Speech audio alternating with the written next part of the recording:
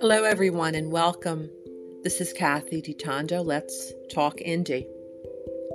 I am the founder of the Teen Clash Indie Awards. We're now in our 6th year of celebrating indie culture. And to learn more about the awards, go to my website, please, www.iwasateenageguitarist.com.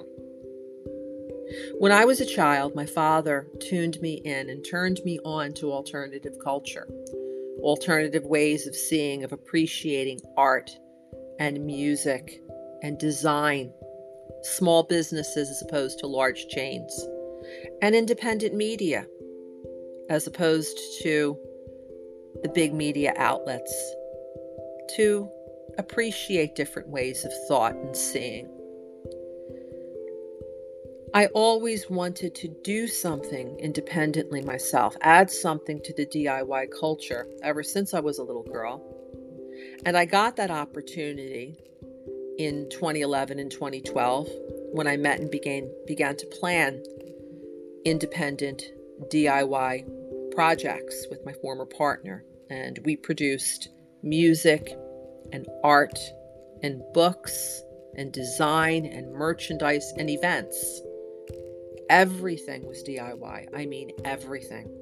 From research and development to raising the financial capital to creating the product, marketing it, selling it, accounting, customer service, all the way down to putting the music and the artwork and the merchandise and the books all handmade into envelopes, addressing them myself, walking to the post office and mailing it to the clients who were buying our products from all over the world. It was absolutely the hardest experience of my life. It was absolutely the most satisfying experience in my life. And I believe that if I was able to pull it off successfully, that anyone can and should pursue their dreams.